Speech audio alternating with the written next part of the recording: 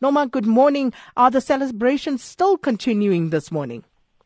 Morning, Sakina. No, I went to bed around 1:45 this morning and they were still happening. I think people are probably resting now. I woke up at 5 o'clock to do my first crossing and the streets were very, very quiet. I must say that I did note that even though there were celebration and festivities, the streets are very clean here in Harare. The Zimbabweans continuing with that narrative of being a disciplined nation. And Noma, just with regard to former President Robert Mugabe and his family, is there any indication of their whereabouts at the moment? I see you're also struggling to put the former. It will come. It will come.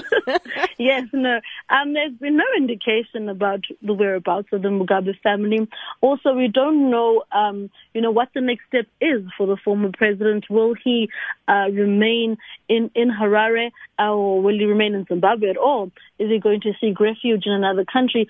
So we're still trying to figure out exactly what the next step will be for Mugabe. But we do know that when Emmerson Mnangagwa will be landing by 1 o'clock here in Harare, the media actually have been invited to the airport to receive him.